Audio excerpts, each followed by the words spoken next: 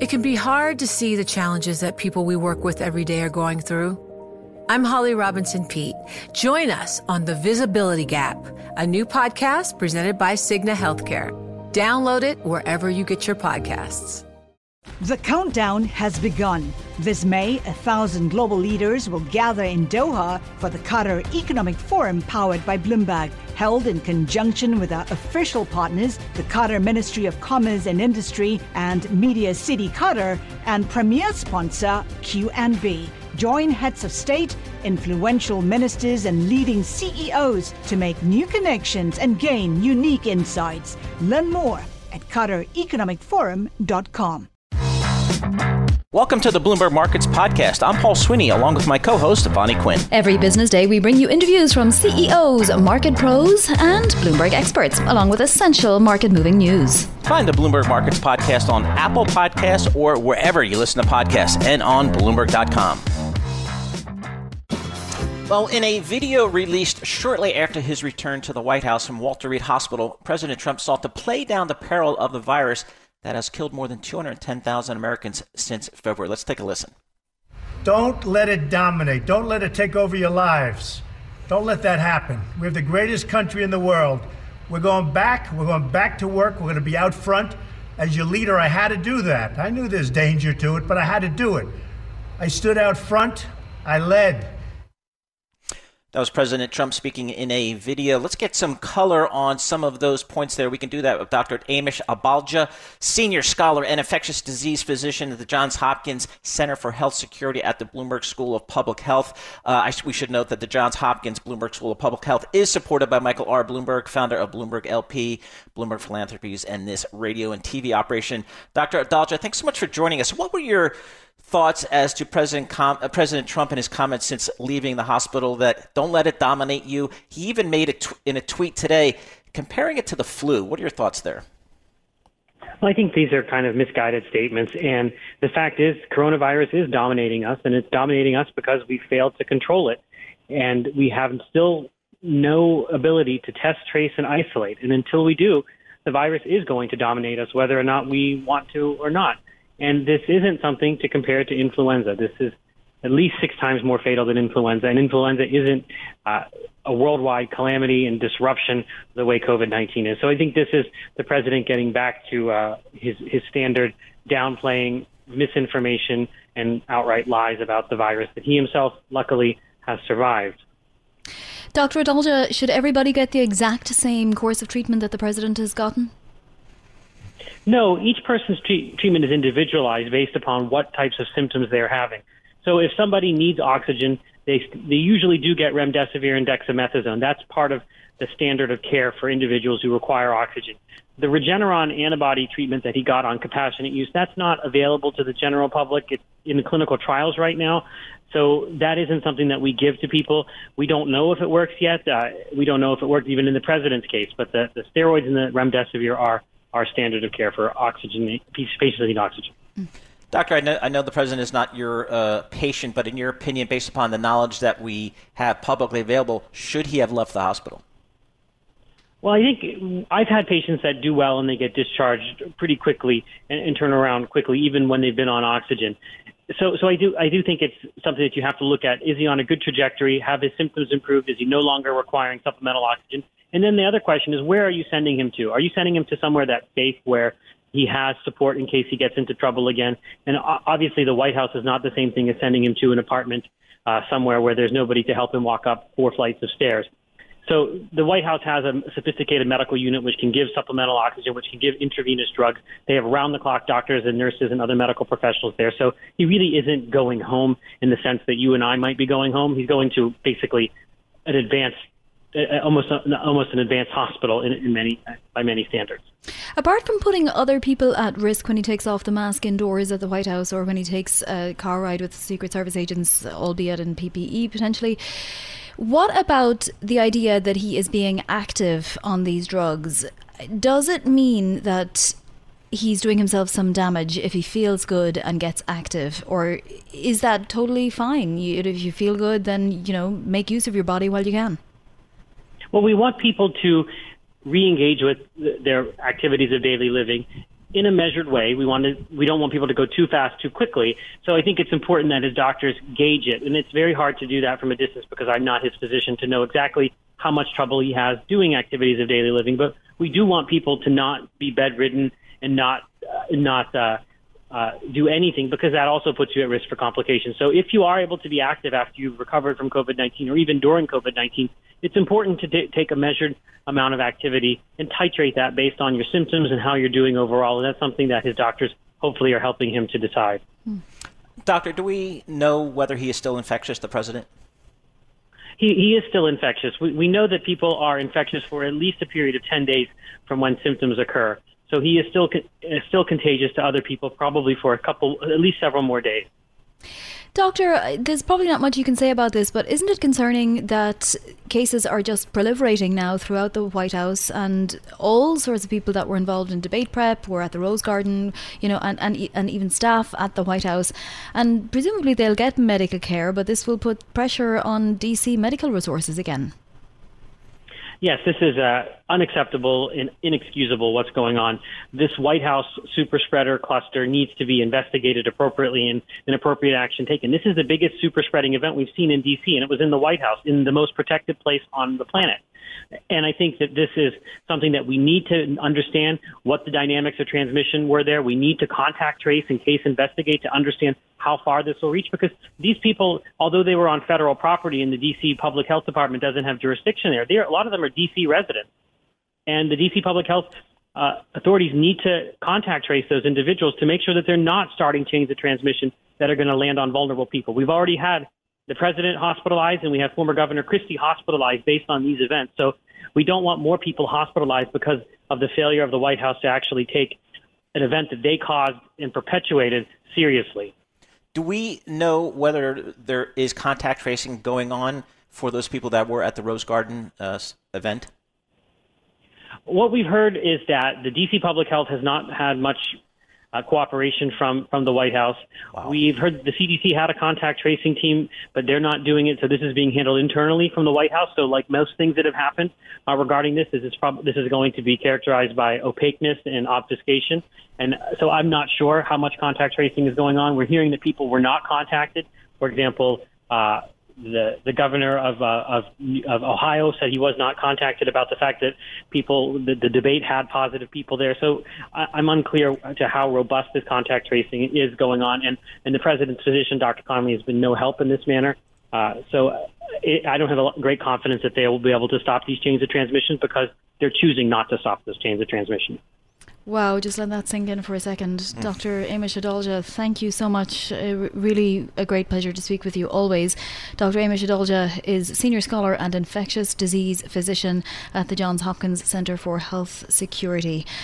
That is a pretty stunning turn of affairs. We knew it, but to hear somebody who has treated patients, who has released patients, who, largely is, watching what's going on and assuming the best, to hear this is pretty stunning, Paul.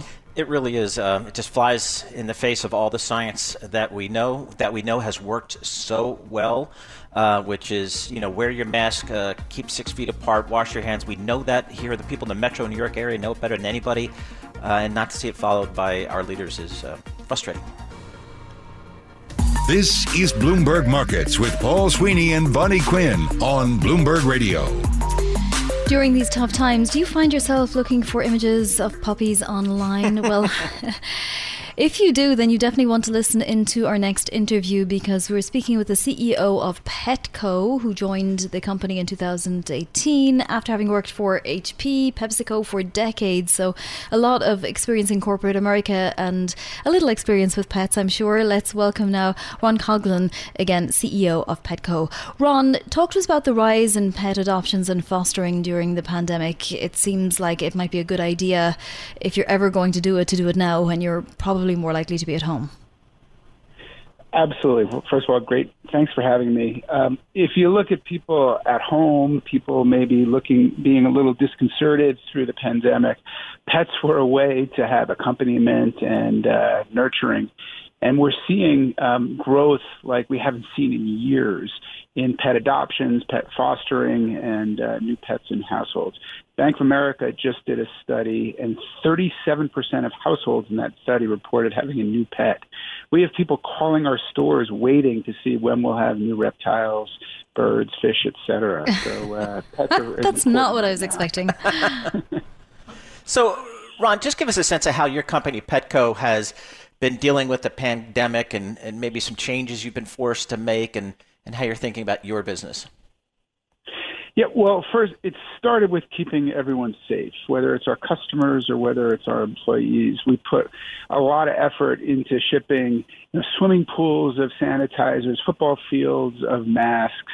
In New York, we shifted our format, closed the front of the store, went to deli order format where our team members shopped for you. So we did all that, and I was very proud and am proud that our COVID penetration amongst our team is 1/3 the national average, despite folks interacting with humans all day long. We also stood up curbside pickup in 2 weeks.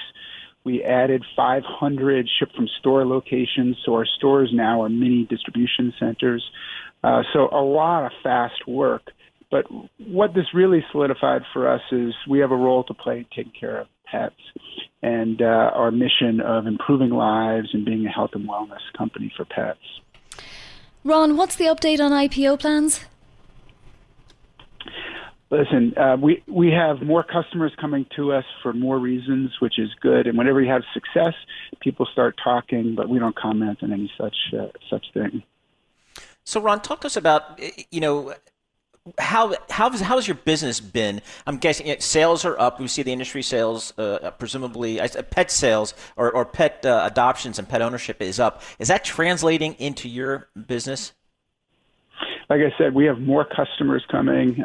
They are buying more food, buying more grooming, vaccinations. One of the things that's interesting is people are home all day, right? So they know that Fluffy needed to be groomed. They remember that Rover needed a vaccination. So that the explosion of pets and people spending more time with their pets has been good for us. But one of the things that we take very seriously is our role. And today we're announcing that we are eliminating shock collars.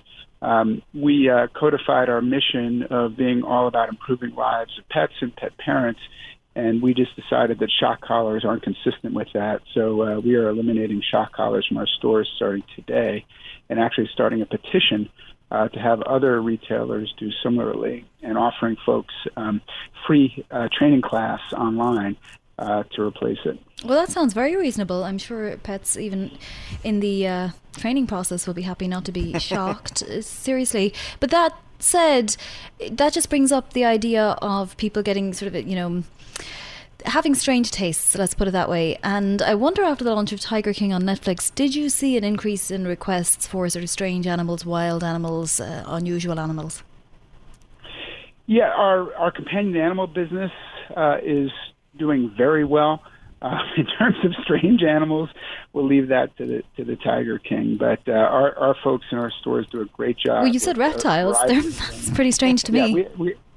Well, to some they're strange. To others, they're accompaniment. And we're very proud of the teams that handle those products. Mm. Ron, how do you give us a sense of how Petco competes with some of the big Amazons of the world and some of the big chain department stores where the pet department is just one department of a overall bigger enterprise? How do you traditionally compete against those bigger players?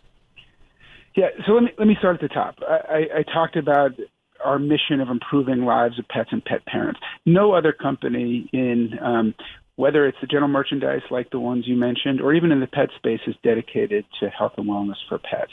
So think of us as the CVS or the Whole Foods in the pet space, and we think that's a unique place, one. Two, nobody else has a fully integrated solution from the training to the grooming to the veterinary care to food that has no artificial flavors and colors. Nobody else carries that has that whole suite of services for a one-stop shop for a pet parent that's looking for health and wellness products for their pet. And what we launched last week was Vital Care. and that is a membership program. For a monthly fee, you get that nail trim, you get that vaccination, and you get discounts on your food. And nobody else can do that because nobody else has a fully integrated solution. Briefly, Ron, because we're out of time, but any COVID-19 protection products or any inquiries on those things? In terms of our stores and our partners, absolutely. The pieces about COVID in pets, it was 1 in a million, anecdotal, so we have not seen that as any issue that people need to worry about. That's good. Ron Coughlin, CEO of Petco, joining us to talk to us about how the pet industry is doing in the pandemic and pet adoptions and sales up 4%. That's kind of the headline for me. The countdown has begun. From May 14th to 16th, 1,000 global leaders will gather in Doha for the Qatar Economic Forum powered by Bloomberg. Join heads of state, influential ministers, and leading CEOs to make new connections, gain unique insights, and uncover valuable opportunities in one of the world's most rapidly rising regions. Request your invite for this exclusive event at QatarEconomicForum.com. We're going to consult Ira Jersey right now, Chief US Interest Rate Strategist for Bloomberg Intelligence. Ira, we had a little bit of a move yesterday. It sort of woke everybody up that looks at the bond market. It wasn't massive in historic terms, but it was a good 5 basis points for the 10-year and another few basis points for the 30-year. But we're back to sort of stagnation again today. Did the bond market price in a less contested election and now we're done? Yeah, I don't know if it was as much as not contested election, but I think the market is thinking that there's a higher probability of a Biden victory, and so what that means is you're going to have, if Joe Biden wins, more likely a larger fiscal stimulus plan, and that's going to do two things. One, it should theoretically be better for the economy in general than say a smaller fiscal stimulus that you'd probably get with a split government, and two, and I think this is just as important, is if you do get that larger fiscal stimulus, there's going to be more bonds out there and more supply. So that's one of the reasons why you saw that steepening of the yield curve. And we broke some pretty important levels, Vani. So 1.57% on the 30-year bond was the high from the post-COVID crisis period. And now that we've broken that, we now target yields that are actually about 20 basis points above where we are now. So I think that's like that. Those are the numbers you have to think about now as we get closer to the election. If it looks like Biden wins, we might creep higher in yield with the yield curve steepening. So, Ira, Fed Chairman Powell speaking to a group of economists today, which sounds just like a hoot, I'm sure. I've been there. It seems like we hear from Chairman Powell almost on a weekly basis here, so I'm not expecting much here. But is there anything different here? Is this an audience that wants to hear something perhaps different, or has the ability to ask questions where we might get some news out of this? I think that he'll continue to be pretty coy and basically reiterate what has been said at press conferences. I mean, one of the things now, Paul, is because we have press conferences at every single meeting, it's going to be really difficult for the Fed chair in particular to say anything that's significantly different than what he said just a week ago or 2 weeks ago at the press conference after the last meeting. I think it's still important to listen to the mosaic that's coming out with all the different Fed members, because having an idea about what each member is thinking about for future policy matters. So, what are their own individual tendencies when it comes to how long that they'll let inflation run hot before they want to be hawkish? So obviously some members of the committee are going to be more hawkish, others more dovish, and understanding the dynamics between those individual players will be key. But to your point, I don't think Powell today is going to say much that's going to be new. He will have to give his opinion on this bond market move, though, right, Ira? And not just that, but Charlie Evans was out yesterday sort of saying 2.5%. At some point, we'll need to know exactly what Powell thinks beyond 2%. Well, yeah. So certainly Powell, as a member, he'll wind up maybe saying something like, My personal opinion, this is not the opinion of the committee, is that we should let it run hot until it seems like it's sustainable and we'll have to hike. But that's going to be, kind of nondescript enough that it's not going to give us that much new information. When it comes to the bond market move, it's still within mostly the ranges that we've seen. So the 10-year yield is still well within the ranges that we've seen over the last 4 months. So I don't think that he'll talk about it. I think that maybe he'll couch the steepening of the yield curve as a positive sign that the market thinks that growth and inflation are going to be higher in the future. But other than that, talking about it being an optimistic view, I don't think you can say much more about the bond market move. Ira, what is this Federal Reserve actually doing in terms of being in the market, buying bonds? How active have they been? What have they been buying? Yeah, well, they haven't actually changed very much at all. We put out a weekly note every Friday with what they've purchased in that week, and basically they're still just buying every day a little bit and all throughout the curve. They haven't changed that, and most of their purchases are actually in the front end of the curve, so they're in low risk, shorter maturity bonds, and so that's keeping that part of the yield curve very tame and timid. So even though you had a pretty decent move yesterday in, say, the 10-year and the 30-year, the front end still didn't move very much, partially because interest rates are expected to be low for a long period of time, but also in part certainly that because the Fed is buying just about everything that it can in that kind of 5 years and in maturity range. So, Ira, what would you anticipate after the election? Say we do get that Biden win that the bond market's pricing in, do we not see much movement then? Yeah, I think you'll still see a little bit. I mean, I think the market is still going to be a little bit on edge and not fully price in a Biden victory unless it's absolutely obvious. And I do think that the market is a little bit concerned about whether or not there'll be some hiccups in, counting ballots and the count by mail. So I do think that once there's a declared victor, regardless of who it is, I do think that the bond market will reprice a little bit. How much that is always a matter of subjectivity, but I do think that we could reach, for example, certainly the yield highs that we saw a couple of months ago, kind of up near 1.8% on the 30-year. So again, like constrained, but not a massive move. Hey, Ira, thanks so much for joining us. Ira Jersey, Chief U.S. Interest Rate Strategist for Bloomberg Intelligence. He covers all things for the Fed, all things in the Treasury market. He puts out daily notes. He has a weekly note. Lots of great stuff in there, all available on the Bloomberg Terminal by typing BIGO. From Silicon Valley to Wall Street, the promise and perils of artificial intelligence are playing out on the world stage. But what will the next phase of AI adoption look like? Which companies, from big tech to startups, will dominate? And where do the risks and unintended consequences lie? I'm Emily Chang. Join me at Bloomberg Tech in San Francisco, May 9th, to answer many of the industry's burning questions, alongside Snap's Evan Spiegel, Xbox President Sarah Bond, OpenAI's Brad Lightcap, top researcher Dr. Fei-Fei Li of Stanford, and many more. More details and just a few tickets left at Bloomberg.com/TechSF.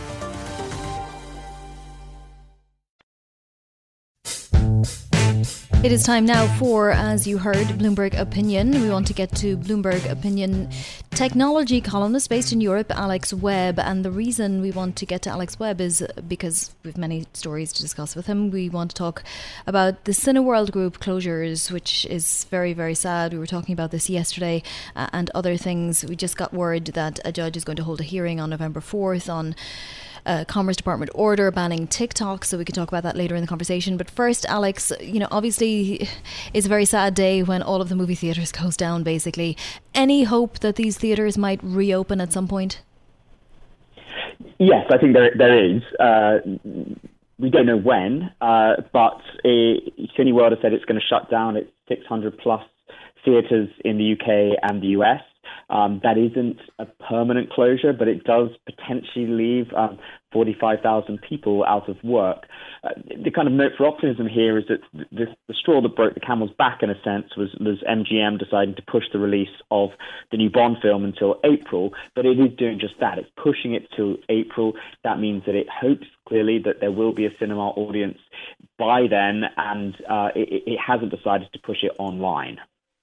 Alex, to me, for somebody who's followed this industry for close to 30 years, it's kind of a chicken and the egg issue for me. Are people not going to theaters because there's not enough good content, or are they not going to theaters because they don't want to be stuffed into a confined space during a pandemic? What are the companies saying are the real reasons for, I guess, temporarily closing down these theaters? So the companies are saying it's the lack of the films.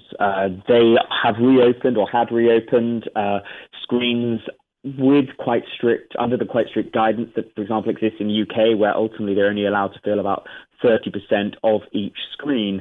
But they had been saying that they were filling that 30%, and they were hoping then that the release of No Time to Die, that's the title of the new film, the new Bond film, would reinvigorate to a certain extent cinema going. Other cinema chains, for example, in the UK, we have Odeon, still open on weekends, AMC in the US as well.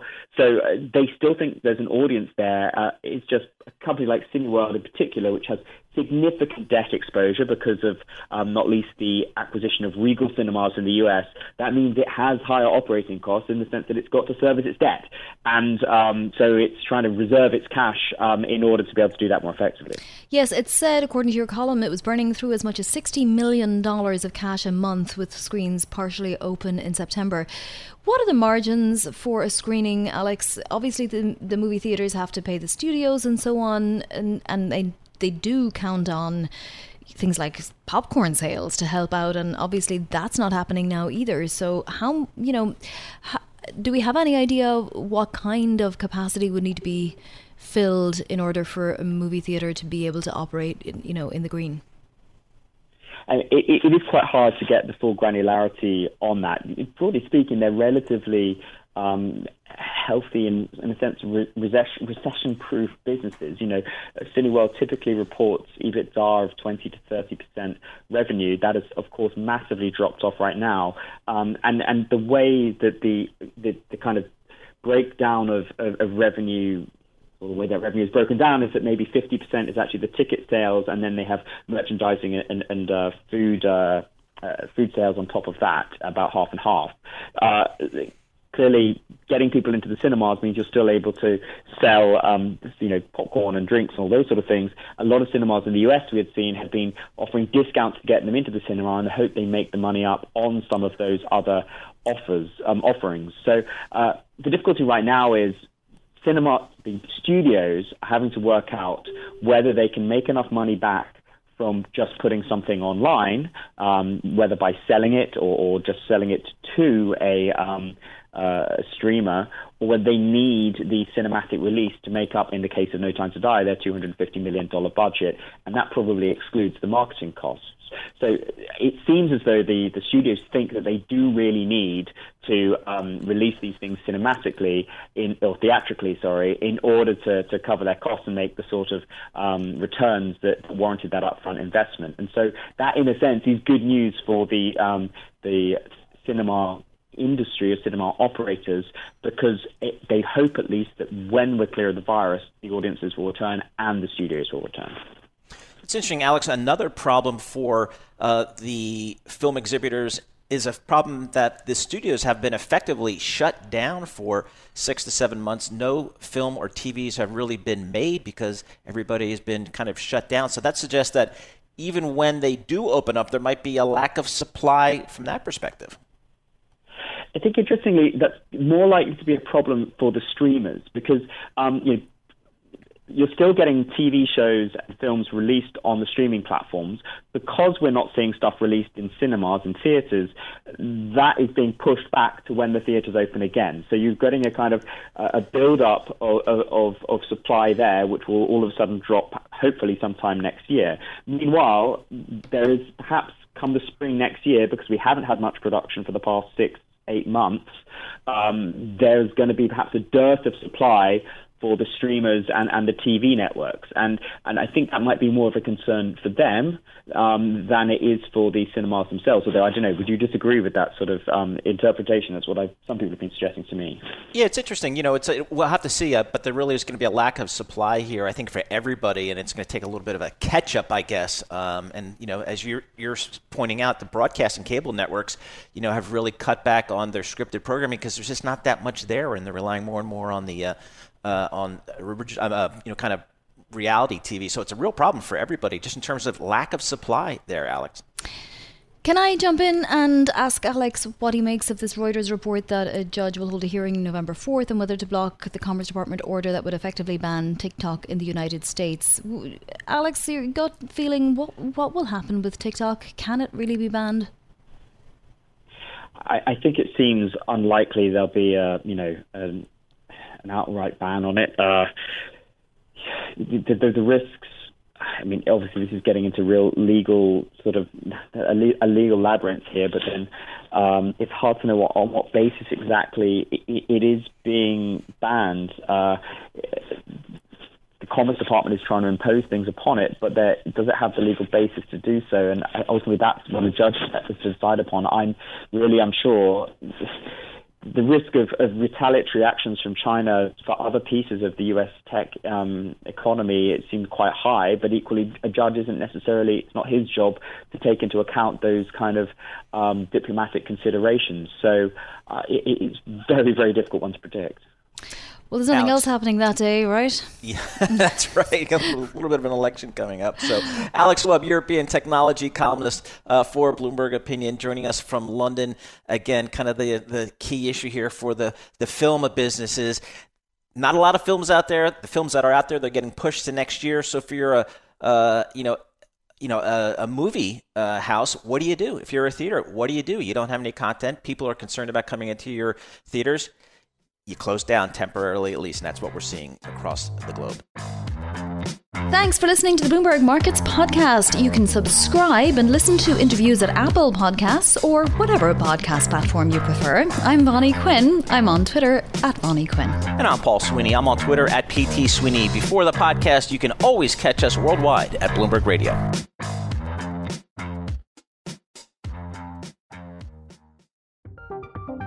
From Silicon Valley to Wall Street, the promise and perils of artificial intelligence are playing out on the world stage. But what will the next phase of AI adoption look like? Which companies, from big tech to startups, will dominate? And where do the risks and unintended consequences lie? I'm Emily Chang. Join me at Bloomberg Tech in San Francisco, May 9th, to answer many of the industry's burning questions, alongside Snap's Evan Spiegel, Xbox President Sarah Bond, OpenAI's Brad Lightcap, top researcher Dr. Fei Li of Stanford, and many more. More details and just a few tickets left at Bloomberg.com/TechSF.